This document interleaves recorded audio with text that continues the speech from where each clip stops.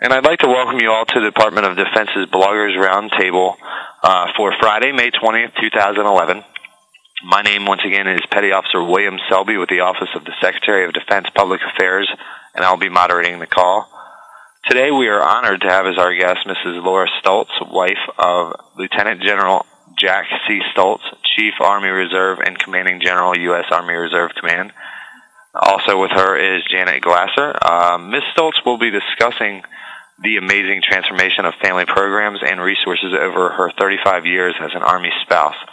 She will explain that there is more to be done and will take questions on developing sustainable programs that support the unique needs of the Army Reserve family.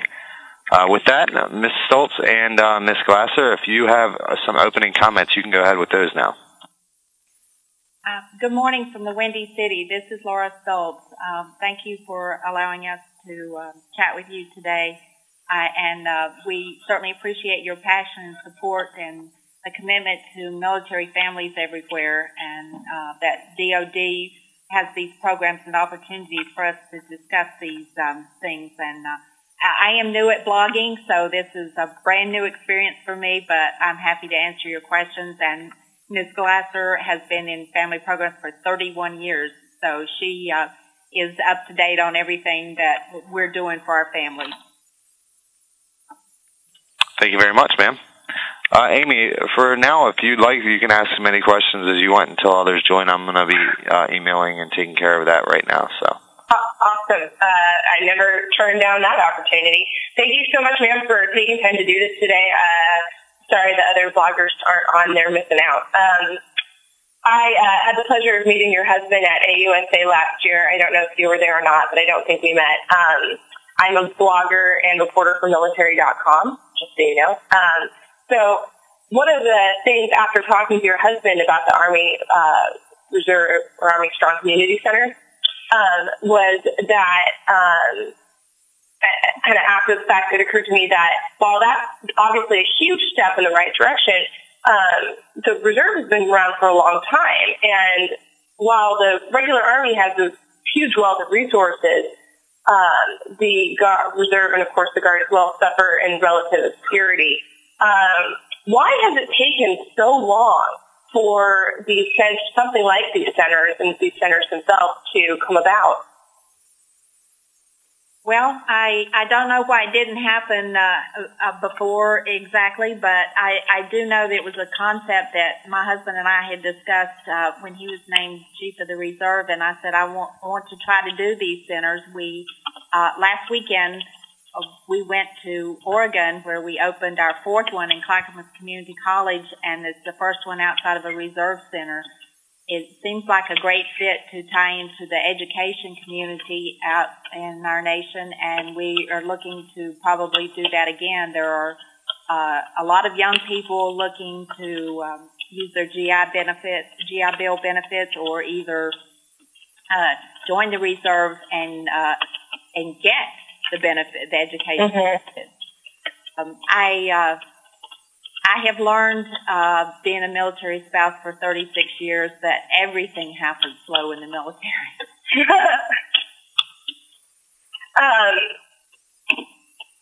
One of the other things that occurred to me, is, especially as we're talking about funding shortfalls and reducing the amount of budget the entire government gets, but also specifically the Department of Defense, is the funding for these Army Strong Community Centers in jeopardy at all as we talk about that?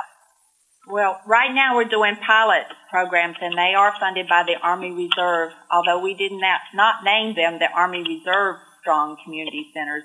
They're Army Strong Community Centers, and that means we take care of active duty. In fact, a good third of the people walking in our centers are active duty families.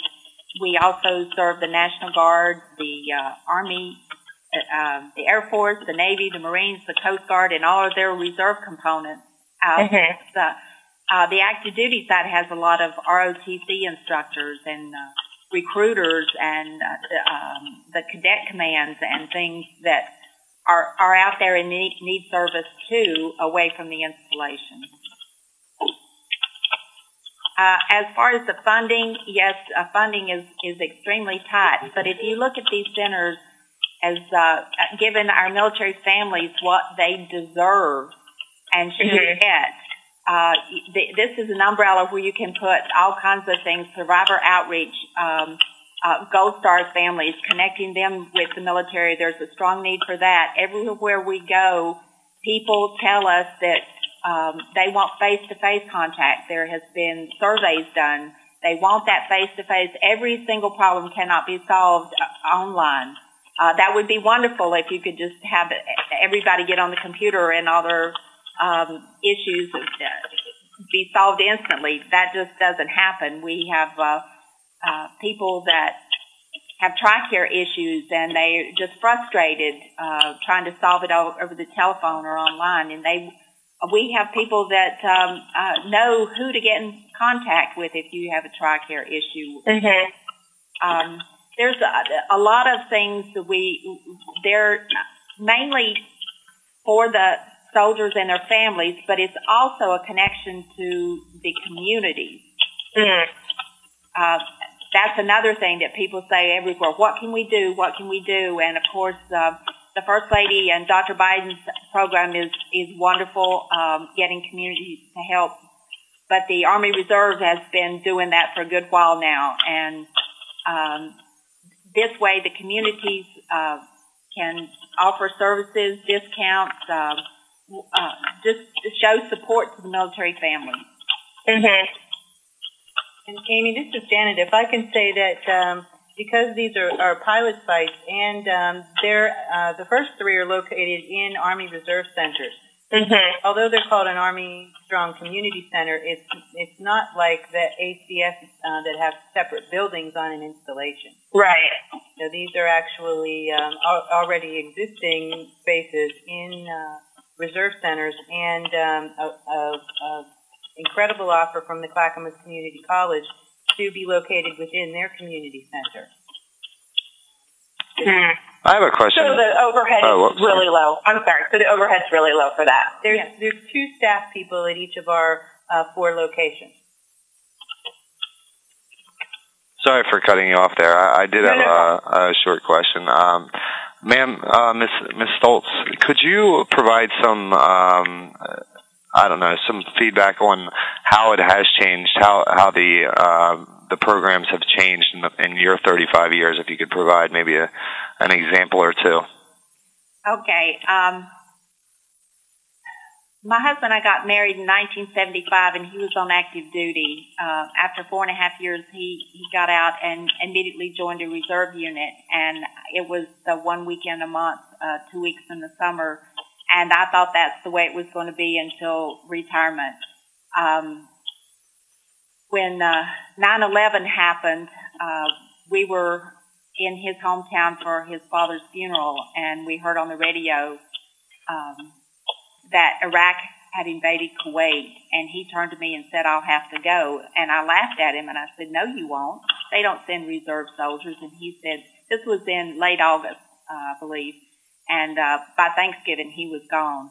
So I know that first time that he was deployed, there was very little communication. There was, we lived 2 hours from his reserve center. We had 4 children at home, and they had their FRG meetings during the week. That made it impossible for me to get to those meetings. We didn't have such a thing as a virtual FRG. Somebody did call from the FRG and help me solve a problem. So I knew that there was benefit in belonging to an FRG. It was just too difficult to go out on the weeknights, school nights with our kids. So then my kids got a little older. My husband deployed to Bosnia. It was a little better. Communication was a little better. He got to call home a little bit more often. Desert Storm, I heard from him on the phone maybe once every 6 weeks. And he was a busy man, and so he didn't spend a lot of time writing letters. This last deployment, when he left in 2002, 2004, he was able to email me on a pretty regular basis. and I kept a copy of every email that he sent me. I know that made a difference. More and more programs through the military were there for the families. I think the active duty got it down pretty good in taking care of their families. The National Guard and Army Reserve is always improving. They have a lot of programs, but there's still that you drive to an installation for a lot of your needs. I just wanted to bring the installations to the communities that did not have support networks there, to try to build it out in the community. Thank you very much, ma'am. And Amy, you can go ahead with your other questions. Yeah. So are there any other, you mentioned specifically putting this community center inside or on a college campus, and the benefits for the GI Bill and education links there. Are there any other plans to expand outside of standing Army Reserve centers, and if so, do those involve colleges like this last one you guys did? Well, we do have an offer. We have to investigate and make sure of the amount of soldiers of all components that would be near the new pilot center. We are looking at a college campus. We do want to do the next 2 pilot centers outside of a reserve center if at all possible. Like Ms. Glasser said, we got a fabulous deal of with Clackamas Community College. The people there were so supportive. I can't say enough about what a wonderful community there, and so that looks like it would be a really good place to put one. But that's why we call them pilot centers. We want to try different things. So we may do another one in a college. And we may do one in a mall kiosk. Unfortunately, there's security things there that we have to follow, so we're not sure that we can do that. But we're looking at a lot of different things. I think, there's National Guard armories and reserve centers, but there's security around those. And we want people to feel comfortable walking in and not feel like it's a scary place to go. If you're in the Army Reserve, you don't know anything about the Guard Armory, and vice versa. So we want to make it easy for our families to get in and out. So it's a balancing act between not enough security and too much security. It looks that way. How many pilot centers are you planning? Well, we had hoped to do 8, but with the funding right now, we're hoping to have 6 by the time my husband leaves as Chief of the Reserve. And when is that planned, ma'am? Right now, he has another year. And you said you have 4 total right now? Yes. You just opened the 4th one. Okay. And you can't give us a hint of where this other possible college is? I got to ask. Well, I would love to tell you, but I don't even know myself. We have 3 regions of the country that we're looking at we haven't serviced yet. So what are those regions? Well, you can look at where we have one in New York, right, Pennsylvania, one in North Carolina, and one in Oregon. So we don't have one in the Southwest or the Southeast or right smack in the middle of the country. So that's the 3 regions, hot area. And those are big regions. So there you go. Yes. One of the other things, Amy, this is Janet, that we were considering was actually having a team be mobile and, from one of those regions in the country, maybe go to different places each day of the week. Yeah. So that we wouldn't be, just located in one spot, but then they could have some connectivity when they needed to work on the issues and then still be available to the population. So. Right. I can see how this is full of possibilities and hard to pick the best one. Does when you pick a place for Army Strong Community Center, what sort of research and planning goes into that? Well, we look at the military population. We look at the distance from a major installation. Just a little small military depot doesn't service a family. So we also look if it's near an Air Force base or a Navy base, things like that, where people can get services done. We go in the community and see what kind of support the community is willing to offer. So far, everywhere we look, we do get that community support, but we just have to kind of pick and choose where we think it will work the best and where we can try a little something new.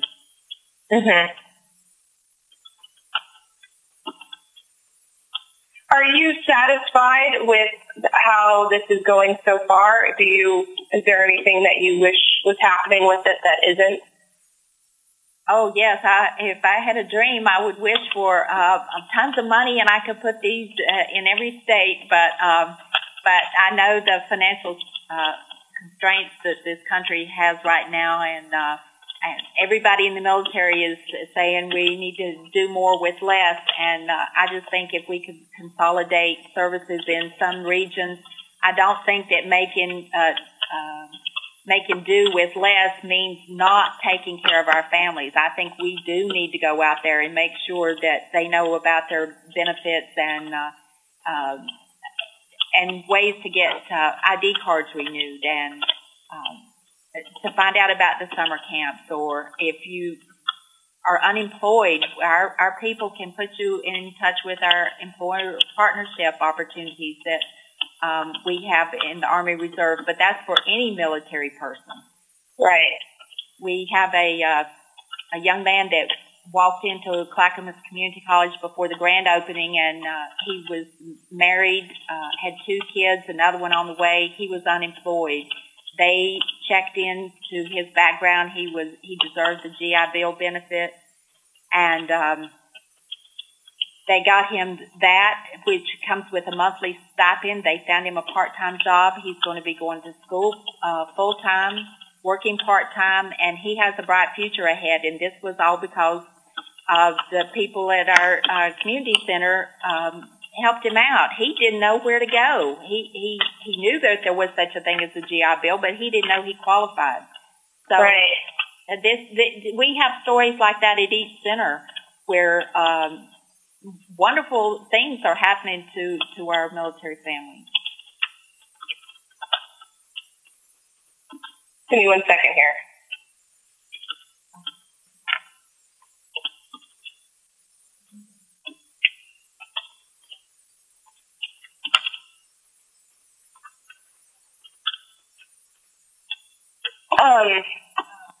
Well, I think this has never happened before. Well, okay, but I think I'm out of questions. I don't. Roger that. I think she's running. Oh, I'm sorry. What was that? Can we talk about what we're doing here in Chicago? Absolutely. Well, after more than 10 years at war, our families are stressed and strained, and the buzzword in the military nowadays is resilience. So for a year, we've been planning this conference. The general officers and command sergeant majors, the chief warrant officers, their spouses, senior civilians come together here in Chicago with the staff and everything. The spouses have an opportunity to have a spouse program, and we have put together a resilience conference focusing on the physical, spiritual, and mental health of our spouses.